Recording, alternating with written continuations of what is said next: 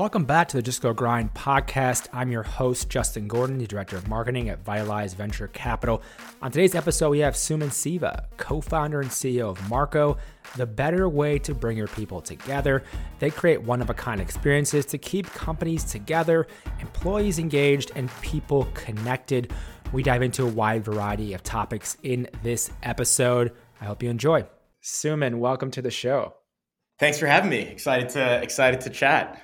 Yes, and I love what you're doing with Marco Experiences. I looked at doing my research on this and figuring out all the different types of things you guys offer for different companies. There's a lot to unpack there. I want you to take a step back. What are you doing today? What do you offer today for people who aren't familiar with what you guys do? Yeah, so Marco is an experiences platform, and we help companies and teams bring their people together really however. And so that's virtually, in person in New York and San Francisco, as well as through kind of company retreats. So obviously a lot of different products and verticals, but we believe that especially kind of like in a hybrid world, it's just more difficult. We can get into it, but like companies need all these types of options to have a cohesive kind of culture partner from an experience perspective. So that's what we do. How did that get started in the first place? I know there's a lot that's happened in the last number of year and a half or so here. How did this get started? So I'll start from the beginning. So my last kind of real job was at SoftBank on the consumer technology, consumer internet investing team.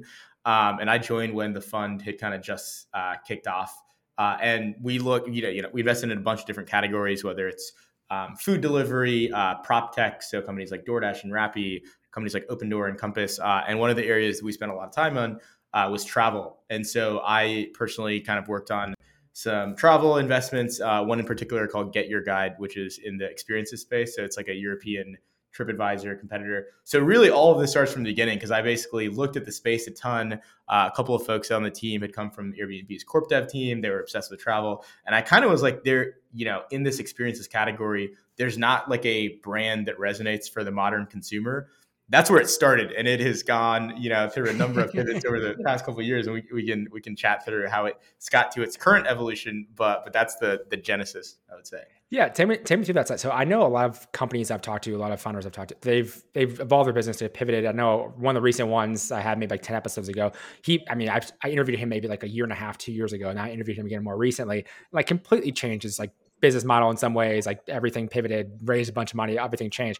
For you, take me through like how the evolution kind of happened to what you actually have today. So I left SoftBank, and I would say a couple of things that haven't changed is always called Marco, right? And it was always an experiences platform. And Marco Polo was it's a game you play as a kid in the pool, but it's also he's a discoverer from Europe, and he kind of chronicled his journey. So he allowed Europeans to discover kind of the Far East. So it's this whole concept of like, if you're in the experiences space, you should really care about curation and discovery, helping people discover amazing experiences. But so I basically left SoftBank, realized I didn't have very many skills. I was like, all right, I'm going to build this company. I have a cool deck. But the initial company was actually consumer facing. And so my co-founder was one of the first engineers on Instagram stories and kind of is a very product minded engineer. And so we were chatting and we basically, the thesis initially was let's create like superhuman for Facebook events. So a social product that you can use with your friends and then build a marketplace for experiences on the back of it. And the reason was we saw at Get Your Guide, they basically paid a lot of paid acquisition, essentially was their strategy. And we were like, okay, well, what if you could have an organic growth engine and then monetize with this marketplace? People are like, oh, smart. You started a virtual events company during COVID. I'm like, no, I started a in-person experiences company before COVID. So there's this holy shit moment of like, oh my gosh, what are we going to do? I remember we're sitting in Tahoe and we're getting all the news of all the ski resorts getting shut down. This is kind of crazy to talk about right now because we're sitting here with the new variant that's kind of taking hold. So it's been a long couple of years. And so we said, okay, what are we going to do?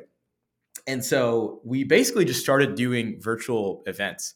And we would find these hosts who, a lot of their income streams had dried up, right? And so they were creators. They were trying to figure out what they were going to do, right? Whether it's a musician or kind of someone who starting a wine company, for example, and wanted to do in-person activations for his brand. And we basically had some of these people, when we started just doing events for them, for the public, we quickly realized that a bunch of strangers in a Zoom room is even more awkward than a group of people that you know. But so there's kind of two realizations. One is, hey, there's actually a new category being created, right? So a lot of these people were able to build audiences virtually and really democratize access to whatever it was they were passionate about. So we started doing that.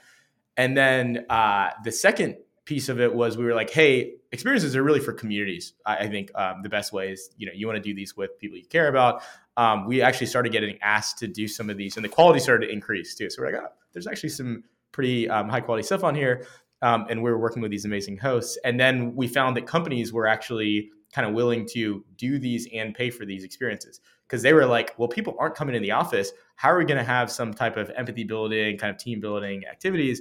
So that's where it started, right? We always wanted to do things in person. And so as the world kind of started to open up, we've safely kind of introduced in person and company retreats, like I mentioned, but it's expanded, right? And so I'll pause. Yeah, just going to the B2B side. So a lot of companies have done that. They've switched to like, okay, well, going to consumers is a little bit different, a lot different at times, going the B2B route. When you decide to make that switch and kind of focusing more on that side of things, what did that mean from how are you going to go about that from an acquisition standpoint? Build a sales team? Like how are you strategically kind of choosing who you're going to target with that too? Yeah, our go-to-market has predominantly been, we've just started to kind of explore paid acquisition as a channel. But initially, our first hire was Chris Knackle, who's a friend and also now extremely close coworker. And he actually worked at a company called Scoop. And so I was the chief of staff there when it was like, 8 or 9 people. Talk about pivots. So that was a mobility solution for companies, a carpooling solution, right? So they sold into the same buyers, an office manager, HR professional, that type of thing. And then now they are a hybrid work solution, right? So they pivoted because carpooling, as you'd imagine, dried up during COVID, but now they've, Rob Sadow is a fantastic CDO, and carpooling will be one of those many solutions they provide. But anyway, so we found Chris and we're like, hey, you're used to selling to these types of folks. Like, why not, give us some advice? One thing led to another. Advice led to being full time. And so we built out a sales team, very different from consumer, right? Because consumer, really, we were building a product that could go viral. The whole concept of it, which is, by the way, one day we may explore bringing this back, because none of my friends use Facebook events. So you're seeing like paperless post invites nowadays. So basically, that was like how do you create a viral loop, and then you could market that, as consumer companies do in a variety of ways. But now B2B, right? It's like, okay, and we're a B2B marketplace, and now we're exploring kind of enterprise solution we're calling Marco Membership. So that'll be a big focus next year. Already have some kind of traction there, but it's just different, right? So it's like enterprise kind of sales motion, paid acquisition. The economics are different given kind of the size of the kind of experiences we're hosting, particularly as it relates to the in-person and the company retreats, which are kind of large scale events. So very different. What are you seeing from that? So is it matter, like, what's the model behind that in terms of like how many events they do, or is it an ongoing kind of thing? I'm curious on like the business model behind that when you're going B2B. Yeah, the business model now, as we're building it, is still maintain a marketplace model. So, companies can come in and can experience Marco, what we have to offer, high quality experiences, whatever category. And really then, we naturally see companies being like, hey, you guys do a bunch of stuff, right? Can you just tell me how, I mean, now the way I talk about it is just to back up and talk about the mission and why this is a problem, right? The place used to be where culture was built. Everyone used to go into the office every day. Now, name a tech company that isn't hiring distributed. All of them are, right? It is a competitive disadvantage to get and now you're like, I don't have to hire everyone in the same 7, 10, 15 mile radius. I can hire people anywhere. With that comes a lot of challenges. Now, how do I have a cohesive culture? How do I get, maintain employee engagement, right? Like McKinsey just published a report around kind of the Great Resignation. 19 million Americans have left since I think April of 2021, left their jobs. A big reason is because they don't feel engaged at work, right? So it is a big kind of issue that you need to invest behind, but it's complicated. You're like, well, our company has people in New York, where I'm based now with my co-founder, SF, where I used to be based, LA, Miami, Atlanta, Seattle, and the Philippines, right? So it's like we drink our own Kool-Aid. It's like, how do you actually get those people together and have an engaged culture? And so in terms of going back to your question, right, you're like, what's the frequency? Really, we see people that are starting to be like, well, we're going to use you for the virtual stuff and then perhaps a retreat. And really the natural evolution of that was, hey, let's be your strategic partner and kind of help you figure out, how you should do this, how frequently, for which folks, right? Is it your exec team? Is it your product team? Is it your entire company? And so the solution now is like, let's solve your entire kind of employee engagement outside of the office. And that's kind of the vision. With that too, so selling that vision and that mission in terms of raising capital, so you raised, they announced it in January, raised almost $3 million. Take me through that process of how that fundraising went for you. I know there was a connection, at least with one of the SoftBank people there, but take me through that side of things, raising capital for this idea. Totally. I mean, look, like SoftBank's minimum check size when I was there was $100 million. So it's funny. Early stage investing is like super different. And I have friends who are like, oh man, you must have had such a robust, investor network. And I did know people who were investors, but I was like a growth investor, right? So we were looking at a lot different companies in the network. One of the best things about starting a company is, the network you're building, whether it's entrepreneurs, and founders or investors. But it was not easy. I mean, so initially I didn't even ask friends and family for money because I was like, I want to have a real business model before we do that. But once we started to get traction with kind of that virtual kind of experiences marketplace, people started to buy. We barely had a website, but we were getting traction. We're like, okay, this is an opportunity to provide culture for companies.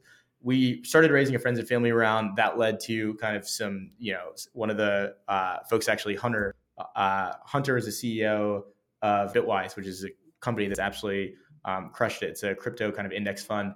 And he was like, well, this is a pretty good idea. You guys have some traction. Perhaps you go talk to some institutional folks. I'll make some intros. So he, kudos to him to kind of make some intros. And then one thing led to another. And we're like, hey, let's just raise around and kind of go after this opportunity. And we've kind of expanded the aperture as we've gone, but certainly stayed busy over the past year. How long did that fundraising take? Because I've talked to people who've taken 10 months to fundraise. Some people taking 3 weeks. I'm just curious that process for other founders that are out there, wondering about raising capital. For you, how did that go? Totally. I mean, look, I think myself and Nick, we had kind of legitimate backgrounds, right? Like I worked at Bain, worked in investing, we're at SoftBank, and Nick was amazing engineer, like helped build Instagram stories. Essentially, was at Brex. It was still challenging, right? Because we're first-time founders. It's kind of like, hey, I mean, and look, we're playing in a market where initially people were like, is this a COVID company? Like we would get to a stage, I think, with a lot of investors, we're like, okay, real traction. You guys seem halfway smart, but is this just a purely like a flash in the pan? And so that was frustrating because we were like, hey, come on, we're building this. It's gonna work. This is real. This is real. Yeah. And so like it took a few months, but that was because we started off raising a bit of money from friends and family, so it took a few months for sure. I think, fundraising we're continuing to grow and we'll have to do more fundraising, right? I think it's always challenging. People who tell you that it's easy are probably just so legitimate in terms of the fact perhaps they've started and sold multiple companies. Or they're in an extremely hot space, right? Or hot market and just like, and that sort of thing, or probably a combination of both, right? Both. In those cases, you oftentimes will read kind of the flashy headlines of like, oh man, they raised a $20 million seed round. I'm like, there's something there. That's not the norm. It's still challenging, I think, even in this day with a lot of money in venture, people are still particular and they're just funding. I think they're rewarding signal it with higher valuations, higher amounts of money. I don't think it's necessarily easier for everyone who's trying to start a company. That's not true. Yeah, I agree completely. And I just, to your exact point, I know one of my friends who raised a $20 million seed round. It's exactly that point. He's like former team who has like grown multiple companies at scale. So like, of course, like they have the pedigree to be able to do it. It's totally different than like what, and like, at Vitalize, like we invested in seed and pre-seed. And so like we see the round valuations and everything too. It's just insane the size of some of these rounds. But again, like the teams are often, they've done a lot of things, sold different companies, whatever. It's a lot different than a first-time founder going into this and then trying to raise this massive seed round with that. It's a totally different thing. But for you too, so I'm going back to like, you mentioned your background a bit and doing this. Why though, like even start a company, like getting to that point of going from, SoftBank and investing side of it to the side of starting a company, that transition, I'm curious as for you, how has that been for you transitioning into that side of things? I can tell you like why I think intrinsically perhaps. So, I mean, my dad is a classic kind of immigrant, went to IIT, lived in Sri Lanka, had a business, a retail business, so nothing to do with engineering. And that got burned down during the Civil War, came to America. Wow. But he's always talked about like, tells these hilarious stories about him being a hustler and just like having this business, which was successful. And so me and him are pretty similar. So I've always been like, oh man, well, maybe one day I'll try to do something entrepreneurial. And I have a twin brother, and my mom is a classic, and both my parents are like, be a doctor, sister's a doctor, twin brother works at a hedge fund, right? very classic, like kind of finance route. But I've always been like, I don't think this whole finance thing is really that, for me, especially kind of the more traditional finance route. So I interned in investment banking, didn't like that, did consulting, liked the people, wanted something a little bit more entrepreneurial, tried some startup stuff. Eventually was like, I'm investing in startups, but I was like, oh man, being on the other side of the table, that sounds pretty fun. And then now I've realized it's extremely challenging. And so it's fun, but that's kind of the story. And then there's the idea, right? I was like, this is an interesting space.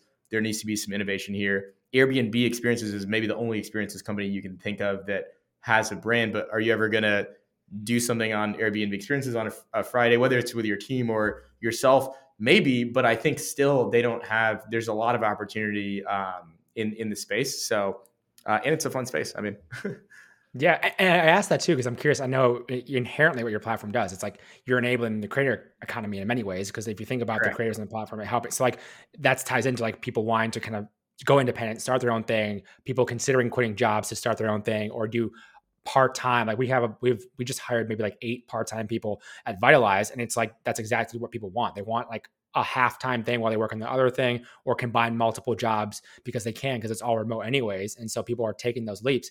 For you in supporting the creator economy, like how does Marco do that? Find people for the platform? Totally. Like I'm curious about that side of things. I'm kind of obsessed with the creator economy now, because I think a lot of VCs talk about it and like write blog articles about it, but few actually spend time with real creators. So I just find it kind of interesting. But we're doing it, right? Like when we first started, we weren't even taking money, right? We were just like these 4 folks who were out of jobs. So we kind of like, we're just kind of introducing ourselves to them as a platform. But that's like the reason we exist, right? Is really the creators. And the cool thing now is there are just new ways, and which is why things like Web3 are interesting. There's just new ways to monetize, right? So who would have thought a lot of these folks we work with, particularly individuals, but even businesses, right? They don't necessarily have like a B2B strategy, right? They're not like, oh, I'm going to go talk to the head of HR at, Robinhood and get he or she to be, a customer and buy. Like, that's not necessarily what their strength is. Their strength is what they're passionate about, right? And so for us, it's really important. By the way, you mentioned part-time work. We have, 6 people who are part-time who are flexible. 2 of whom, so for example, just started working with Alex Delaney, who's kind of a famous, got a great brand and is kind of food and beverage obsessed. So he used to be a writer for Bon Appetit. Super cool guy. And so he's helping with our food and beverage strategy to get access to kind of unique food and beverage experiences, but also he's creating his own food and beverage experience, right? And so that's someone who has domain expertise, and we're going out and we're finding them. And that's going to be one of the important parts of our platform, right? So we'll have exclusive inventory through himself as well as his network. And the same goes for verticals like D&I. We've brought on a person, Courtney Roberts, who spent her whole kind of past 10 years building out her career within diversity and inclusion, learning development, trading, and that sort of thing. And so it's cool, right? Because they see the value, and companies now see the value of investing in these kind of things. So how are you going about finding them in terms of those part-time hires? I know like it is crazy, by the way, in terms of thinking about how many people want part-time. So like our founder of Vitalize, Gail, she tweeted like one tweet about like an Airtable link about like part-time work in startups and VC. And we got over 700 people to fill it out in like a day or two. And that's like, that is just how wild it is. For you, how have you gone about finding people in terms of those part-time hires and stuff too? So there's a structured kind of philosophy of like, hey, we're going to launch it in Austin. So we'll talk to folks, and working with a guy who spent 8 years at South by Southwest, right? In terms of, okay, and we'll, one of the folks on our team, Oliver, people have networks and we're reaching out to creatives, right? So it's really like we hire for product and engineering, business acumen, right? Whether that's marketing and sales, and people who like experiences, right? So from the part-time perspective, a lot of the creatives are interested in this kind of stuff. But I also think the mission of what we're trying to do resonates for people, right? We are trying to make work kind of a better place, right? Through having kind of better relationships with employees, which is more challenging now that people are distributed. So people get it. Like we have people who quit their well-paying jobs and found us, and we're like, this is cool. Like, do you guys have an opening? And part of it is like, we're like, not necessarily, but like, what are you interested in? And then we hear them, we're like, wow, you got a great background. I mean, one woman worked at TED Infatuation Tesla events, and she had another job, and she was like, "Hey, I've got great," and I was like, "You know more about experiences than me for certain, and so we'll find a way to work with you, you know." But I think that's a testament to our team, that kind of warm outreach. But I think platforms like Twitter, as well as just having a mission that resonates with folks, I think will be increasingly important as we scale the team, right? Yeah, I definitely kind of resonates with me in terms of how you have to be opportunistic when people come in that are just great talents, and like you may not be searching for them or like needing that position, but we've definitely done the same thing. We're like, wait a minute, they are amazing at this thing. Like we can bring them on and have them do something, even if it's a few hours a week and whatever. Yeah. Because they also don't know how that translates to them. If they're great, then they execute really well. Maybe it expands into something more, and they can take on more responsibility and that side of things as well as your company grows. So many people in our company worked part-time, partly because we didn't have the money to pay them yet. And they were like, this is interesting. And it's kind of it's like dating, right? You're like, hey, before we get married, perhaps we go on a few dates, right? And then so we have this kind of period. Yeah, exactly, right?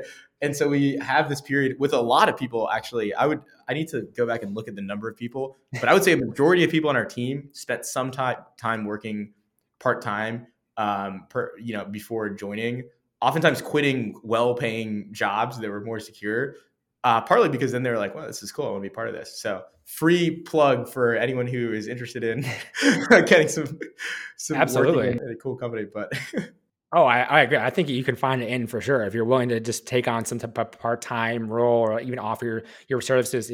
There's a lot of ways you can get in with that, and I think we definitely see it in venture. I think people who want to get into venture should look at that same type of thing, honestly. Yeah, and I agree. Also, one of the last things with your company too, with all the instances you have with these companies in the platform using the platform, like what are you seeing in terms of what they actually want from it, like what types of events they want for it, that side of things. I'm trying to think of other companies that are like, oh, I want to dabble in this, but I have no idea like how to use it, how many we should do, all that sort of thing.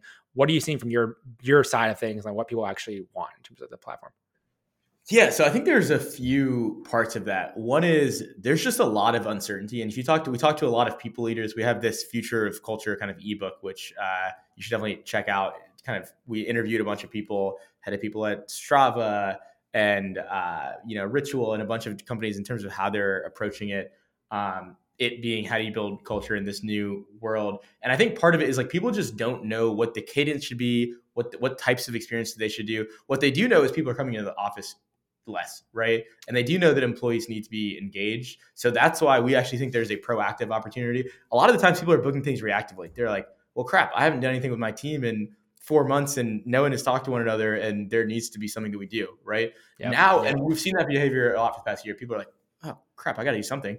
Now, I think as we hopefully in the next kind of quarter, as the new variant kind of will, I think, grow and then hopefully subside, I think there will be eventually a point where people will be like, okay, now the future of work is more distributed. We're kind of hybrid. There's going to be different flavors of it. What do we do? And we need to, the same way we think about real estate, strategically, and we're investing in millions of dollars of kind of real estate. The purpose of real estate being to bring people together so they can collaborate and interact with one another. They're going to say, okay, well, what should our calendar be, right? Like, what should we do? Should we do an annual company retreat? Should we do, we have a few hubs now. And this is what we're literally creating a culture plan for ourselves. Our head of sales pitched it to our one of the folks on our team and approved it, which was like, okay, we've got a hub in New York and a hub in SF, and then people all over. What should our plan be? I think people will approach it more proactively. But then the specific point in terms of what experiences, a lot of them are, entertainment and celebratory, right? But then we're starting to see more where that's why we're investing in kind of like D&I and learning and development, how digital fluency, kind of what is Web3, what is, how do you kind of like have an inclusive workplace, stuff that's a bit heavier. I think that will be really important, particularly in terms of the virtual offerings.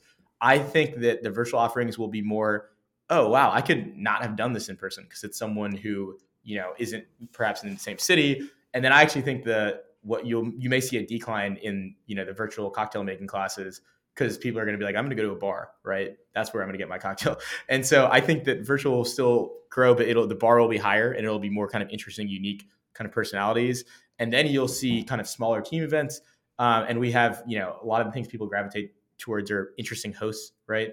So, in New York, we're doing an event with some folks in the press for Accidental Bar, with kind of a sake, like a sake tasting, but it's kind of irreverent and it's kind of like a nouveau sake tasting. So stuff like that, where it's like, oh, I would do that with my friends. Like I'm actually doing it, and my work will pay for it. Like amazing.